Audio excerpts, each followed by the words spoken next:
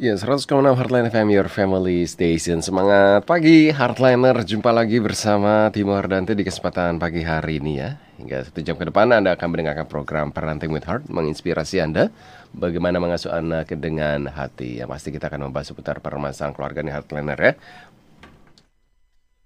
Mulai dari latar belakang, kemudian penyebabnya dan dampaknya, serta pencegahannya bagaimana. Nanti kita akan bahas tuntas di program Parenting with Heart. Ya, Heartliner. Tentu kita sebagai orang tua ini ingin memberikan yang terbaik nih Heartliner kepada putra-putri kita. Tapi ya, namun kadang saja yang terjadi adalah kita terlalu berlebihan ya. Sampai mungkin istilahnya overprotective. Kemanapun kita ikuti gitu, kita intili ini bahasa apa tuh? Kita ikuti kemanapun sampai akhirnya anak itu malah menjadi, waduh, nggak bisa kemana-mana gitu ya. Ada istilah yang namanya helicopter parenting. Wow, hari ini kita akan membahas, dan ini sebenarnya merupakan bagian yang kedua kaitannya dengan beberapa waktu lalu. Bersama narasumber kita ada Ibu Linawati Wilarto, CCP ELT, yang beberapa waktu lalu sempat membahas nih. Dan sekarang kita akan melanjutkan pembahasannya. Kita akan segera menyapa Ibu Linawati. Ya, halo, semangat pagi Ibu Lina. Selamat pagi Pak Timo. Sehat Ibu ya? Puji Tuhan. Puji Sehat. Tuhan, sehat. Nah, Ibu Lina, kali ini kita akan kembali nih membahas nih terkait dengan pola pengasuhan ya. Khususnya kali ini kita akan membahas tentang helikopter parenting nih Bu ya. Iya, betul Pak. Wow, nih. Kita akan bahas helikopter parenting sebagai salah satu pola asuh yang muncul karena adanya inner child yang terluka. Oh, karena adanya inner child yang terluka, maka pola asuh dengan tipe helikopter parenting ini muncul gitu Bu ya. Iya, Nah, salah satunya itu Pak. salah satunya penyebabnya adalah terkait dengan inner child. Beberapa waktu lalu kita sempat membahas Ibu ya, terkait dengan reparenting your inner child ya. Iya. Nah, Betul, mungkin Pak. bisa dibahas sedikit ini Bu, bagaimana bisa ada kaitannya dengan helikopter parenting. Ya. Seperti yang udah kita bahas ya, inner child itu kan merupakan bagian dari pikiran bawah sadar kita. Terbawa sampai kita dewasa. Nah, itu biasanya berasalnya dari luka-luka masa kecil, dari kebutuhan batin yang tidak terpenuhi. Ya, sehingga ada pengalaman-pengalaman itu melukai kita secara emosi. Nah, sehingga menimbulkan perasaan atau konsep bahwa ada hutang eksistensial yang harus dibayar.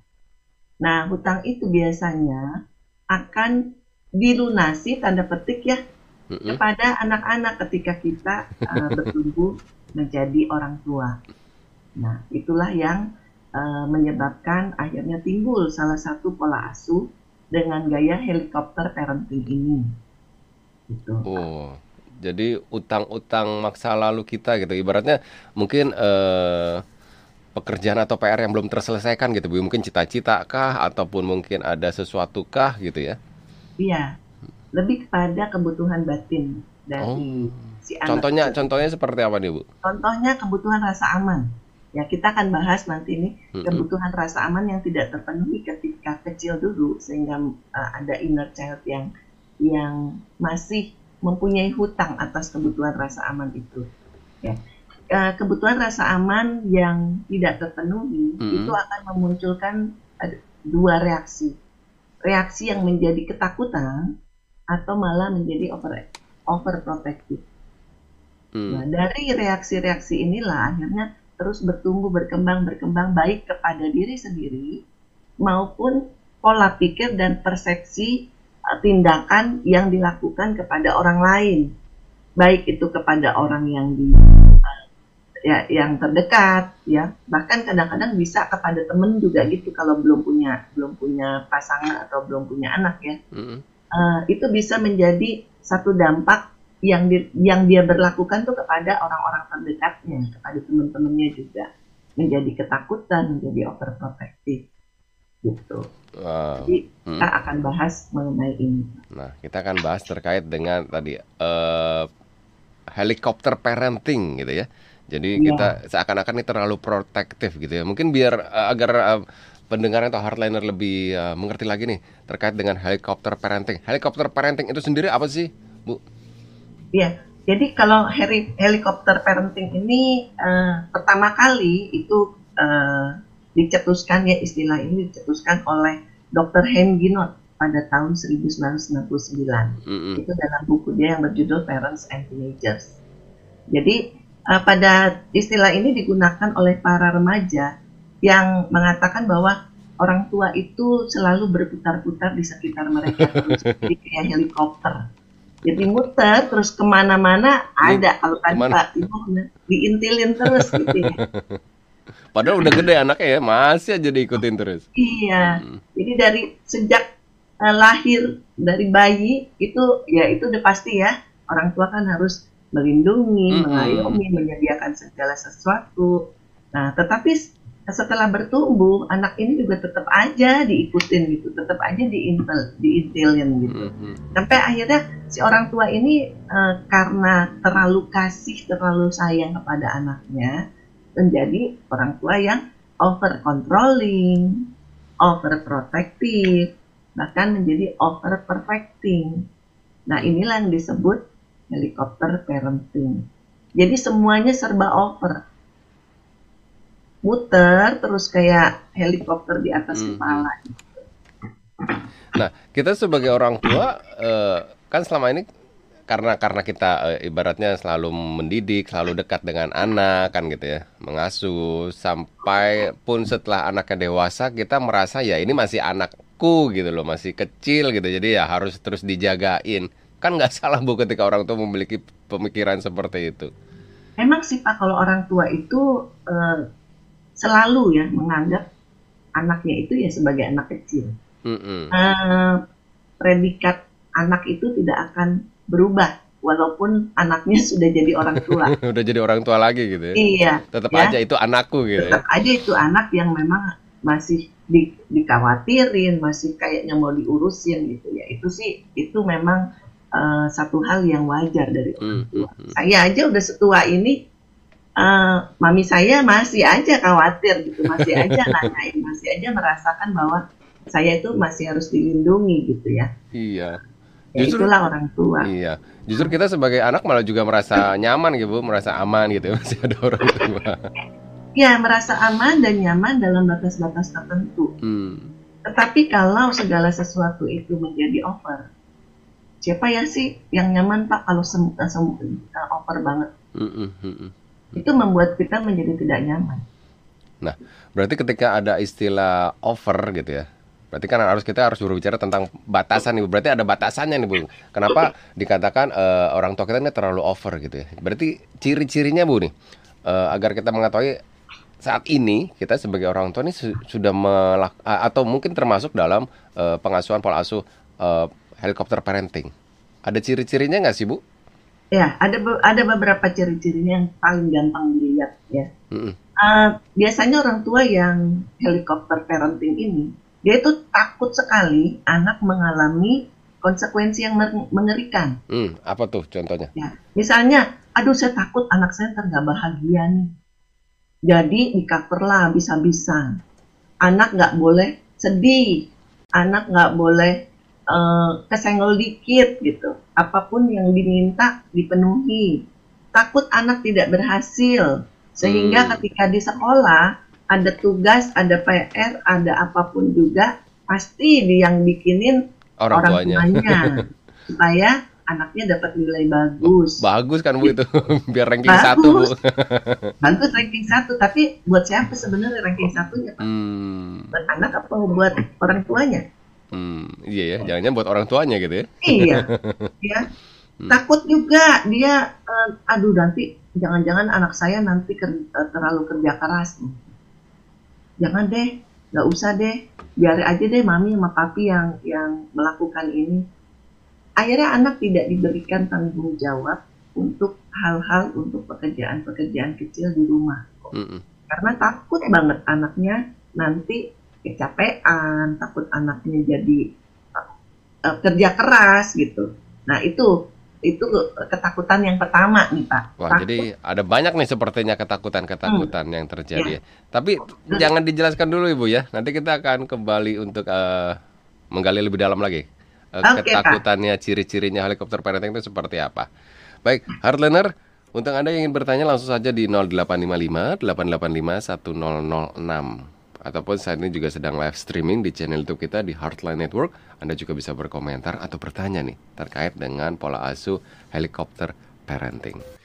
Ya, 100,6 Heartline FM, your family station. Terima kasih Heartliner. Saat ini Anda masih mendengarkan program Parenting with Heart dengan tema kita tentang mengenal penyebab dan dampak helikopter parenting terhadap anak. Dan masih bersama narasumber kita ada Ibu Linawati Wiliarto, CCP, dan juga sekaligus Certified Practitioner Points of View, juga tim parenting dari Yayasan Abu Zurmas. Ya, Ibu Lina, Ya Pak. tadi kita sudah sedikit membahas tentang ciri-ciri helikopter parenting. Nih, jangan-jangan saat ini kita sebagai orang tua nih melakukan hal itu ya, overprotective nih terhadap anak-anak kita dengan pola asuh helikopter parenting. Apalagi nih Bu, ciri-cirinya? Yang pertama kan tadi kan sudah anak takut mengalami konsekuensi yang mengerikan. Jadi orang tuanya terlalu overprotective mungkin seperti itu ya. Iya. Ya, jadi kembali kepada adanya kebutuhan batin yang tidak terpenuhi tadi ya Pak ya. Mungkin ada ketika kecil ada kebutuhan hilangnya rasa aman akan keadaan ekonomi, ataupun kehilangan rasa aman untuk dicintai karena tidak dicintai atau diabaikan ya. Nah, itu bisa menimbulkan perasaan cemas yang berlebihan kepada orang tua. Kenapa mereka ingin anak mereka tidak mendapatkan hal yang seperti itu gitu. Jadi cemasnya berlebihan, khawatirnya berlebihan. Anak nggak boleh pergi jauh, 10 menit sekali ditelepon misalnya, atau 5 menit sekali ditelepon gitu. Wah, Ya. kacau. Apalagi kalau anak-anak udah mulai masuk remaja kan diperlakukan begitu pastinya akan membuat mereka seperti terikat. Karena betul-betul nggak bebas gitu, kemana-mana ada, bahkan mungkin dianterin terus gitu. Kamu mau kemana? Ya nanti mami anterin. Mau kemana? Mami anterin gitu. Jadi ada perasaan cemas yang berlebihan, dan akhirnya juga bisa memberikan kompensasi yang berlebihan. Apa tuh? Ya, kompensasi itu bisa dalam bentuk materi, ya memberikan segala sesuatu yang diminta anak tanpa terkecuali, pokoknya apapun juga dikasih lah gitu. Wah, enak sekali ya. Enak banget ya Pak. Bahkan mungkin juga kasih sayang yang terlalu berlebihan. Ya, akhirnya anak seperti yang tadi ya saya bilang, anak menjadi merasa terikat atau terantai gitu. Hidup mungkin secara materi dia dipenuhi, tetapi kayaknya ada salah satu anak remaja yang konseling dengan saya, dia merasa hidup di dalam istana emas katanya. Nggak bisa ngapa-ngapain, semuanya disediain, tapi dia merasa hidupnya kesepian, hidupnya nggak berwarna gitu. Dia tidak bisa mengekspresikan diri karena semua udah diatur, sampai ke baju, ke makanan juga diatur. Jadi dia nggak bisa ngapa-ngapain. Nah, hal yang lain juga itu juga bisa menimbulkan perasaan bersalah dalam diri kita sebagai orang tua kalau kita tidak bisa memberikan apa yang diinginkan oleh anak, apa yang mungkin kebutuhan-kebutuhan yang dulu kita nggak pernah kita dapatkan, akhirnya menimbulkan perasaan bersalah nih ke orang tua. Kalau saya nggak bisa kasih, nanti pasti anak saya sedih loh kayak saya dulu. Kalau saya nggak bisa memenuhi apa yang diinginkan anak, pasti dia akan terluka loh. Itu perasaannya. Perasaan dari si orang tua gitu ya. Iya. Karena waktu dia kecil, orang tuanya kecil merasa aku diperlakukan seperti itu, aku nggak enak, makanya aku nggak ingin anakku terjadi apa yang telah atau pernah terjadi pada diri orang tua itu ya. Iya. Jadi ya ada perasaan bersalah dalam diri orang tua itu, dan akhirnya ya udah dia memberikan segala sesuatunya secara berlebihan. Baik itu kompensasinya atau perasaan cemasnya, ketakutannya itu jadi berlebihan semua. Nah, berarti kan ketika orang tua melakukan hal itu, Kalau misalkan orang luar mungkin bisa melihat, oh kok kayaknya berlebihan nih. Kalau diri si orang tua itu sendiri mungkin nggak menyadari atau seperti apa, Bu? Nggak menyadari, Nggak Pak, menyadari. karena dia merasa itu adalah bagian dari rasa tanggung jawab, rasa kasih, rasa sayang kepada anaknya. Mm-mm. Dia nggak merasa bahwa itu sebenarnya adalah rantai yang tidak terlihat. Wow, rantai yang tidak terlihat Hmm, karena nggak menyadari gitu ya. Tidak menyadari. Tapi ada juga orang tua yang ketika berbicara gitu ya, ya seperti tadi kasus salah satu konseli saya ya, orang tuanya akhirnya setelah diajak bicara, dia menyadari bahwa itu semua dilakukan secara overprotective dan lain-lain, itu dia lakukan. Tetapi dia tetap merasa bahwa itu kan bagian dari Tanggung jawab gitu. tanggung jawab saya. Nah, bagaimana itu, Bu? Saya nggak mau anak saya nanti Susah gitu. susah. Saya nggak mau anak saya nanti tidak berhasil. Tapi di sisi lain, orang tua juga takut. Gimana ya? Kenapa ya anak saya kok jadi begini? Nah, itu menjadi satu dampak buruk kepada anak-anak kita. Kenapa anak saya kok jadi tidak bisa berelasi dengan orang? Kenapa anak saya sering ngambek padahal usianya udah 20 tahun ke atas misalnya. Jadi sama seperti anak kecil yang kalau dikasih apa-apa dia ngambek. Yaitu sebagai akibat salah satu. Gitu. Jadi ada dampak buruknya, Pak. Waduh. Setelah kita mengetahui ciri-cirinya, kita juga ingin tahu nih dampak buruknya ketika orang tua mempraktekkan ini helikopter parenting yang sebenarnya mungkin orang tuanya sendiri nggak sadar nih, Bu ya. Apa dampaknya, Bu? Ya, anak menjadi tidak percaya diri karena selalu di cover, selalu di setiap pengambilan keputusan itu di cover oleh orang tuanya. Anak menjadi tidak percaya diri, ragu-ragu ketika dia harus memutuskan. Mungkin memutuskan hal kecil aja. Misalnya nih, kamu mau konseling lagi nggak? Dia pasti akan bilang, nanti tanya dulu sama mama, sama papa. Atau mau ditanya, kamu mau pergi nggak? Ntar ya tanya dulu. Waduh. Ya. Jadi hal-hal kecil itu membuat dia jadi kurang percaya diri, tidak bisa memutuskan. Ya. Dan juga mungkin itu salah satu ciri-ciri dampak yang terjadi pada si anak, Ibu ya. Ketika anak itu salah satu tidak memiliki rasa percaya diri, maka jangan-jangan kita sebagai orang tua ini sedang mempraktekkan helikopter parenting yang dimana tadi terlalu overprotective gitu, Bu ya. Bisa jadi begitu. Ya. Karena nih pola asuh ini kan banyak hal juga ya, Pak ya. Overprotective juga menjadi satu hal yang keliru juga, berdampak buruk juga kepada anak gitu. Tetapi kalau misalnya tidak pun juga memberikan dampak buruk kepada anak juga. Artinya terlalu bebas gitu.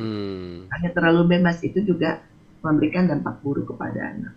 Jadi ya memang harusnya kata orang-orang tua zaman dulu ya, kayak main layangan katanya, tarik ulur aja gitu. Ya. Kapan harus dikencengin, kapan harus dikendorin gitu. Ya. Kira-kira batasan umur untuk kita tarik ulur ke anak itu umur berapa sih, Bu? Jadi agar kitanya sendiri sebagai orang tua ini nggak kebablasan gitu, sampai ternyata misalkan sudah terlalu dewasa masih tetap aja dijagain gitu. Dari kecil kita udah mulai melakukan itu, Pak.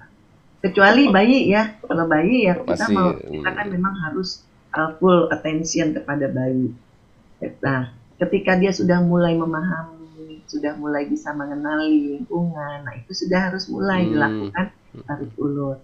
Nah, anak dengan tahapan-tahapan perkembangan manusia, itu ada tahapan-tahapannya. Misalnya saat anak berusia 0 sampai 5 tahun, apa sih yang dibutuhkan? Nah, di sisi itulah kita juga mulai memberikan pembelajaran, pendidikan kepada anak. Kapan harus diberikan full attention, kapan harus dibiarkan anak itu untuk dia bisa berdiri sendiri. Tuh. Jadi dari kecil itu sudah harus diajarkan. Tarik ulurnya itu udah harus mulai. Jadi sejak kecil ya. Nah, Mm-mm. terkait dengan dampak buruk dari helikopter parenting sendiri nih, apa lagi nih Bu? Anak bisa jadi pribadi yang mau menang sendiri. Oh, ini dampaknya Ya, buruk semua nih. karena apa? Karena dia merasa jadi anak yang istimewa kan. Hmm. Ya, saya istimewa loh oleh orang tuanya, diistimewain. Akhirnya dia merasa jadi cenderung menjadi orang yang angkuh dan mau menang sendiri ketika dia nanti berrelasi dengan bersosialisasi dengan teman-temannya, dengan lingkungannya. Ya, apalagi kalau pas kebetulan anaknya tuh anak tunggal, wah itu juga menjadi uh, double nih, mungkin menjadi angkuh juga, tapi di sisi lain dia juga tidak percaya diri, hindari masalah juga. Ide dan kreativitas anak juga jadi terhambat Hmm. karena kebiasaan kan, kalau susah sedikit udah langsung Dibantu. dibantu. Hmm. Jadi ya udahlah santai aja, ntar juga ada yang bantuin. Udahlah nanti juga mami sama papi yang bantuin. Jadi akhirnya mematikan ide dan kreativitas anak. Ya, anak juga bisa menjadi ragu-ragu, kurang mampu dalam mencoba sesuatu yang baru, itu dia juga menjadi tidak berani. Dan yang paling juga mungkin lihat lagi juga adalah anak ini menjadi kurang gigih dan mudah menyerah jika nanti masuk di dalam lingkungan dia. Karena kan kita sebagai orang tua tidak selamanya ada bersama terus ya, tidak bisa mendampingi terus. Life skill dari anak itu menjadi tidak terasa dengan baik. Ya. Dan juga anak menjadi rapuh. Dia nggak siap untuk istilahnya nih berburu di dunia luar nih, dia nggak siap. Karena senjata-senjatanya tuh nggak dikasih. Senjata untuk dia masuk ke dalam hidup di masyarakat tuh nggak dikasih. Dirampas semua sama orang tuanya, dipegangin semua sama orang tuanya. Jadi dia akan kesulitan untuk berelasi dengan orang lain dan kesulitan juga untuk dia siap tahan mental, nggak tahan lah gitu ya ketika dia menghadapi nanti di luar. Itu beberapa dampak-dampak yang bisa muncul. Sepertinya dampaknya ini buruk semua ya Bu ya, ketika orang tua Uh, mempraktekkan nih helikopter parenting. karena lebih banyak dampak buruknya. Hmm. Mungkin ada beberapa dampak bisa dampak positifnya, tapi dampak negatif itulah jauh lebih banyak. Dan Iya. ini banyak saya temui juga di ruang konseling, banyak anak-anak yang merasa seperti itu. Ya merasa diikat dengan rantai dan hidup di dalam sangkar emas. Jadi semua Kayaknya kebutuhan terpenuhi gitu, tapi tidak bisa kemana-mana gitu Bu ya. nggak bisa kemana-mana. Hmm. Betul-betul mau keluar tuh susah gitu. Dan itu memberikan tekanan dan depresi yang sangat besar kepada anak. Wow. Bahkan bisa menjadi anak itu tidak kerasan, tidak nyaman hidup di rumah. Dan pada satu titik di mana dia sudah merasa saya sudah mulai dewasa, dia mungkin bisa berontak untuk dia pergi dari rumah, meninggalkan rumah karena ingin bebas. Ya mungkin ada ibaratnya ketika sudah dewasa gitu. Kadang-kadang orang tua ketika berpikir, kok anakku kan semuanya kebutuhan sudah terpenuhi, kenapa tiba-tiba anakku menjadi seorang pemberontak gitu ya, pengen kabur atau segala macam. Mungkin ini jangan-jangan akibat dari pola asuh helikopter parenting, mungkin seperti itu Bu. Iya, bisa jadi itu ya. Salah satunya adalah ini kan salah satu kita sekarang sedang membahas helikopter parenting. Berarti Ya ini mungkin bisa aja karena terlalu keras pun juga bisa. Jadi ya makanya kita coba untuk mengintrospeksi diri. Apakah saat ini karena kita membahas helikopter parenting, apakah kita ada salah satu tanda-tanda kita itu sedang menjalankan helikopter parenting ini. wow.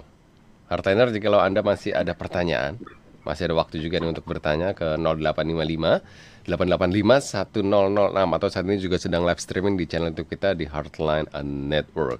Ya, Ibu Linda, nanti kita akan kembali lagi Bu ya, Iya Pak. untuk membahas lebih dalam lagi. Oke. Dan untuk Anda Tetap stay tune di Heartline FM. Ya, 100,6 Heartline FM, your family station. Tapi sebelumnya Heartliner, saya punya informasi ini Heartliner ya. Untuk Anda semua nih diundang menghadiri ulang tahun Bus Emas ke-11 pada hari Kamis 20 Oktober 2022. Akan ada Zoom Minar Dream and Rise Up yang akan melengkapi peserta bagaimana cara mengejar mimpi Anda. Raih juga kesempatan untuk mendapatkan gratis berlangganan Bitop atau Bus Emas Transformation Online Platform dari Bus Emas, dan kesempatan terakhir untuk mendapatkan diskon 25% di sepanjang bulan Oktober ini Heartliner. Segera daftarkan diri Anda ke 0813 8658 2440 0813 8658 2440 atau di 0853 21328767 0853 21328767 untuk Anda bisa menghadiri ulang tahun Bus Emas ke-11 pada hari Kamis 20 Oktober 2022. Ya, terima kasih Heartliner. Saat ini Anda masih mendengarkan program Parenting with Heart dan masih bersama narasumber kita ada Ibu Linawati Wilyarto, CCPELT, dengan tema kita terkait dengan pola asuh ya, dampak dari pola asuh helikopter parenting. Untuk Anda yang ingin bertanya, bisa melalui line WhatsApp kita di 0855 8851 atau line telepon kita saat ini juga bisa di 021 591 9244. Ibu Lina nih sudah ada penelpon masuk, boleh kita terima ya? Ya, silakan Pak. Selamat pagi. Terima kasih, selamat pagi Pak Timo, selamat pagi Bu Lina. Dari bersama Rusdian. Siapa Rusdian? Dari Kalideres, betul, iya. Silakan Pak. Saya langsung ya Pak Timo, terima kasih Silakan, banyak. Bu Lina, selamat pagi Bu, salam sehat. Selamat pagi Pak Rusdian. Iya, Ibu, terima kasih Bu. Menyimak paparan dari segmen pertama Bu, mungkin secara umum saya mau tanyakan gini aja Bu, globalnya begitu saja Bu ya. Apakah kalau era kita pola asuh masa lalu itu memang agak inflasi dalam tanda kutip ketimbang yang sekarang, atas nama karena kesian anak kita tadi yang akhirnya kemudian malah gak ngerasain apa-apa karena diwakilin sama orang tuanya aja deh gitu ya kan Bu ya. Tapi terus kemudian jadi generasi rapuh tadi, itu bagaimana? Kemudian juga saya ambil contoh aja, kami di angkatan yang keluarga lingkungannya itu adalah dulu kena disiplin tinggi termasuk urusan rotan dan sabuk, begitu ya Ibu bisa mengerti begitu. Tapi kan kita nggak pernah ada yang klaim sekarang ini. Saya mau butuh data empiris Ibu aja, ada nggak yang para generasi sekarang ini putra putrinya korban dalam tanda kutip lingkungan disiplin itu mengklaim orang tuanya bahwa kamu bentuk mungkin ke apa sih gitu ya dulu anak putri ya. Pak Timo kemudian juga sebagai cucunya sekarang begitu, kemudian memang tidak akan menggunakan itu lagi karena papa mamanya kan tidak di dinas yang itu begitu kan ya, menggunakan kedisiplinan tingkat tinggi itu, tapi kemudian aspek-aspeknya tetap kita usahakan, tapi kemudian kita ketemu sama bersyukur banget pak omanya masih ada, masih sehat gitu, kemudian kita terapkan sama dengan yang opa oma itu kita melakukan kepada kami putra putrinya. Beliaunya sudah nggak melakukan itu lagi gitu. Artinya menyayangi cucunya sehingga kan inkonsistensi dalam hal itu. Ada berbagai sanggahan, ada yang bilang eranya berbeda bla bla bla segala macam lah. Jadi kok nggak sinkron sih antara dulu kami dulu sampai segitu ada rotan dan tabuk dan teman-temannya. Kami tidak klaim sampai sekarang bahwa kami kebiru-biruan, bahwa kami bahkan bersyukur kami bisa menjalani kehidupan ini dengan baik. Kalau untung kalau kami bahasanya Bu, barangkali kalau yang tidak di luar lingkungan keluarga bidang itu agak berbeda kondisinya. Nah, tapi kami bersyukur banget, menyayangi orang tua kita banget. Tapi kita akan terapkan itu dalam bentuk, bukan bentuk fisik itunya ya Bu ya, hanya sikap disiplinnya aja salah satu contoh begitu.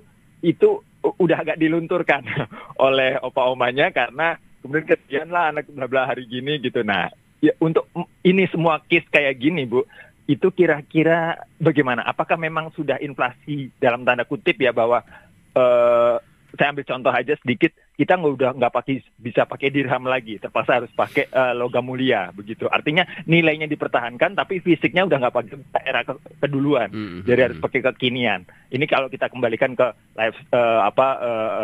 pola asuh tadi. Pola asuh tadi itu apa memang kekinian. Nah, kalau mau bentuk yang kekinian sekarang, kira-kira yang bisa paling nggak sama era kita itu apa, Bu? Gitu loh. Untuk kedepannya dengan kondisi yang salah apapun, termasuk bahwa kalau kita dulu kami di eranya kami nggak pernah tuh kita komplain dipunggul penggaris sama bapak ibu guru misalnya bahwa kan kalau sekarang orang tua yang komplain ya. Nah eranya sekarang gitu kan. Nah jadi gimana Bu biar kok saya terasa agak inflasi banget begitu Bu. Saya bolak-balik pakai inflasi, termasuk bahwa dulu kami generasi yang kalau lulus SMP atau SMA itu paling tidak bisa mengerti kalau ada bule lewat, kita bisa dengar, bisa ngerti maksudnya. Tapi mohon maaf sekarang sudah S1 S2 untuk bidang itu kadang-kadang kita harus ngeles lagi di luar. Kalau nggak bisa blank, nggak ngerti bidang bahasa itu. Nah itu inflasian nggak sih Bu? Mohon paparannya secara sederhana saja. Terima kasih banyak, selamat pagi, sukses selalu Pak kembali. Rusdian ya, Pak Rusdian ya. Terima kasih. Yang pasti itu mungkin zamannya Bapak ya Bu, bukan zaman kita ya Bu ya. Iya, zaman dulu kan Bu, terkait dengan Pak Rusdian nih seperti apa nih? Langsung saja Bu.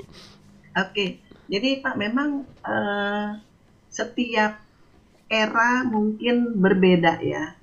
Kalau zaman kita dulu memang anak-anak juga masih cenderung tidak terkontaminasi oleh gadget, oleh teknologi, sehingga informasi itu tidak terlalu banyak masuk ke kitanya ya, ke kita dulu gitu. Sementara orang tua juga mungkin zaman dulu tuh sedikit sekali yang dapat parenting, pendidikan parenting ya, seperti yang sekarang kita lakukan, kita sering dengar gitu ya, kita sering dengar.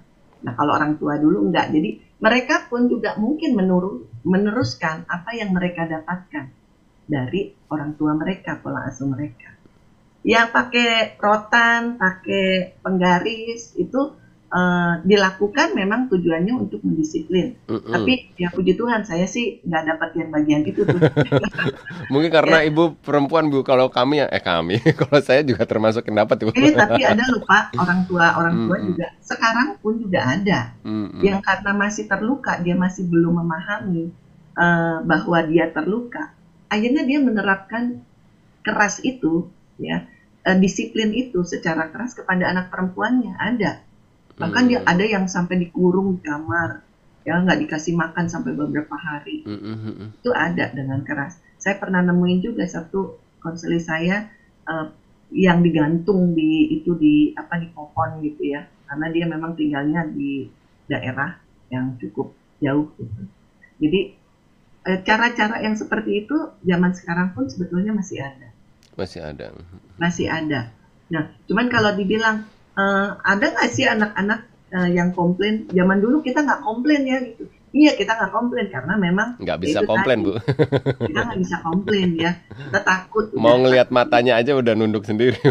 Iya, ya itu terjadinya ya karena memang informasi juga sangat sedikit ya. Kita betul-betul hanya tahu dengan lingkungan di dalam keluarga itu.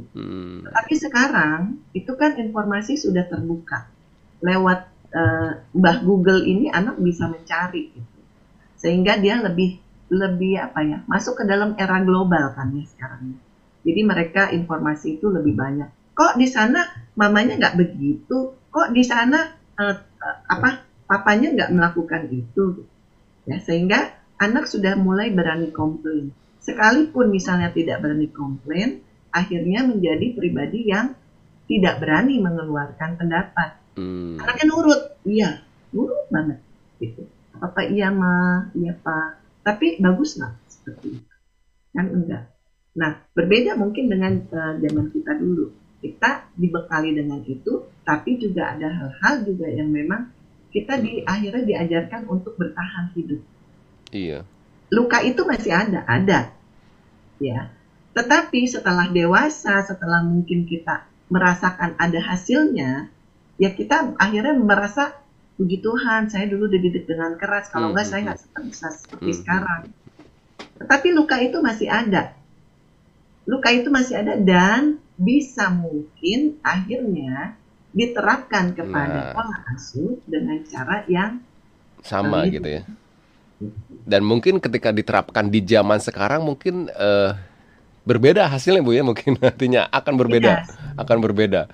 Karena tadi ya salah satunya teknologi digital ini yang membuat pikiran anak itu lebih terbuka lagi gitu ini. Dan juga kan anak kan sekarang lahir di dunia yang semua serba ada lah istilahnya. Dan sudah boleh dibilang ada semua tersedia. Beda dengan kita dulu yang mainan juga dibikinnya masih pakai kulit jeruk Bali. Bikin roda-rodaan Ibu ya, bikin mobil-mobilan. Kalau sekarang kan semua serba instan. Semoga terjawab ya Pak Rusdian. Sudah ada pertanyaan beberapa Ibu nih di YouTube kita, boleh Ibu ya? Boleh Pak. Ada Pak Donald, selamat pagi. Ada kemudian juga Siaju, selamat pagi Ibu dan selamat pagi Kak Timo. Ada Ibu Rinces, tetap semangat. Nah, Siaju sendiri nih, selamat pagi Ibu Lina, mau tanya apakah salah bila menjaga anak, apalagi di zaman sekarang dengan pergaulan yang tidak terkendali. Saya membekalinya hanya dengan firman Tuhan saja. Kemudian terkadang ada anak yang bosan dengan nasihat, ada yang mau mendengarkan. Bagaimana cara terbaik untuk anak yang bosan dengan nasihat? Ibu, ada 2 pertanyaan Ibu nih. Ya, ini Ibu atau Bapak ya? Cisayu. Ya, oke. Nggak salah kalau kita menjaga anak, itu harus. Karena memang kita tanggung jawab orang tua adalah untuk menjaga anak ya. Nggak salah, apalagi memang di zaman sekarang ini yang seperti dikemukakan juga banyak sekali pergaulan-pergaulan yang tidak terkendali. Pembekalan dengan firman Tuhan itu adalah cara yang the best yang bisa dilakukan. Karena bekal itulah yang akan menjadi pegangan bagi anak ketika dia mulai melangkah keluar pintu. Jadi tidak salah kita menjaga anak. Yang penting adalah tidak berlebihan. Ya, apalagi kalau kita sudah menanamkan nilai-nilai ketuhanan sejak anak kecil, kita nggak usah terlalu khawatir gitu sama anak. Karena kita yakin kita bisa mempercayai dengan bekal-bekal yang memang sudah ditanamkan sejak anak itu dari kecil. Nah, ke pertanyaan yang kedua, bagaimana caranya untuk anak-anak yang bosan mendengarkan nasihat? Ya. Karena bentuknya adalah nasihat. Kalau bentuknya adalah diskusi, anak akan enak untuk ngobrol. Jadi seperti beberapa sesi yang lalu, itu saya pernah membawakan bagaimana menjadi orang tua yang keren dan komunikatif dengan anak. Ya, jadi komunikasi yang efektif dengan anak. Yang paling penting adalah bagaimana kita menjadi sahabat buat anak. Jadi ketika kita memberikan wejangan, sifatnya bukan menggurui, bukan menghakimi, tetapi berbicara diskusi sebagai teman, sebagai sahabat. Nah, dengan begitu anak akan enjoy ketika mendengarkan. Itu Pak Tim. Semoga terjawab ya untuk Ibu atau Bapak Nesia Azu ini. Kemudian dari Pak David, selamat pagi, terima kasih hari ini membuat atau menambah pengetahuan untuk mendampingi anak. God bless. Kemudian sudah ada Pak Stefanus nih. Selamat pagi Bung Timo dan Ibu Lina. Semoga sehat-sehat selalu. Tuhan memberkati. Hubungan orang tua dengan anak memang unik. Banyak metode, punya kekuatan dan kelemahan tersendiri. Yang terpenting adalah orang tua dan anak masing-masing percaya dan yakin pada peran masing-masing karena tahu kelemahannya masing-masing. Dari Pak Stefanus ini. Mungkin ini pernyataan Ibu ya. Iya Pak. Dari Pak Ferry, apapun perlakuan orang tua terhadap anak itu wajar karena sayangnya ingin memberikan yang terbaik kepada anaknya. Hanya saja kadang dampak buruknya, apakah karena orang tua tidak paham pola asuh yang benar nih ketika terjadi suatu dampak yang buruk, atau memang pengaruh dari lingkungan negatif Jadi pengaruh negatif dari lingkungan sekitar. Seperti apa nih, Bu? Pembentukan karakter itu berpulang kembali kepada lingkungan terdekat. Ya, lingkungan terdekat itu adalah keluarga inti. Tentunya orang tua. Jadi bekal dari orang tua itu sangat mempengaruhi bagaimana karakter seseorang itu terbentuk. Lingkungan itu juga mempengaruhi, lingkungan negatif. Ya, itu juga mempengaruhi. Tetapi kalau anak sudah dibekali dengan nilai-nilai yang positif, dengan hal-hal yang baik, mereka merasa nyaman dengan orang tua. Dan tadi ya, kalau nggak salah Pak Stefanus juga bilang ya, bagaimana kita saling mempercayai, saling memahami, saling memberikan, orang tua juga memberikan kepercayaan, mendukung anak, terus juga memberikan tanggung jawab, tugas yang tidak berlebihan kepada anak.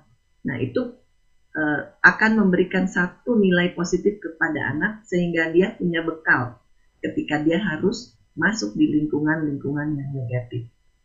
Jadi ya keluarga terdekat itu adalah kunci utama untuk pembentukan karakter seseorang.